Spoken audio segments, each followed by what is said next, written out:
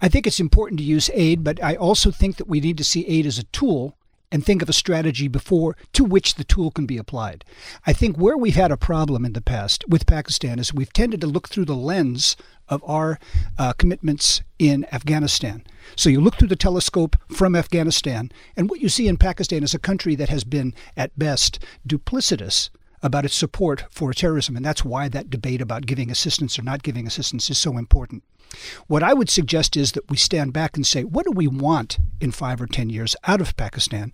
And once we have had that conversation, then talk about the tools of assistance that might get us in that direction.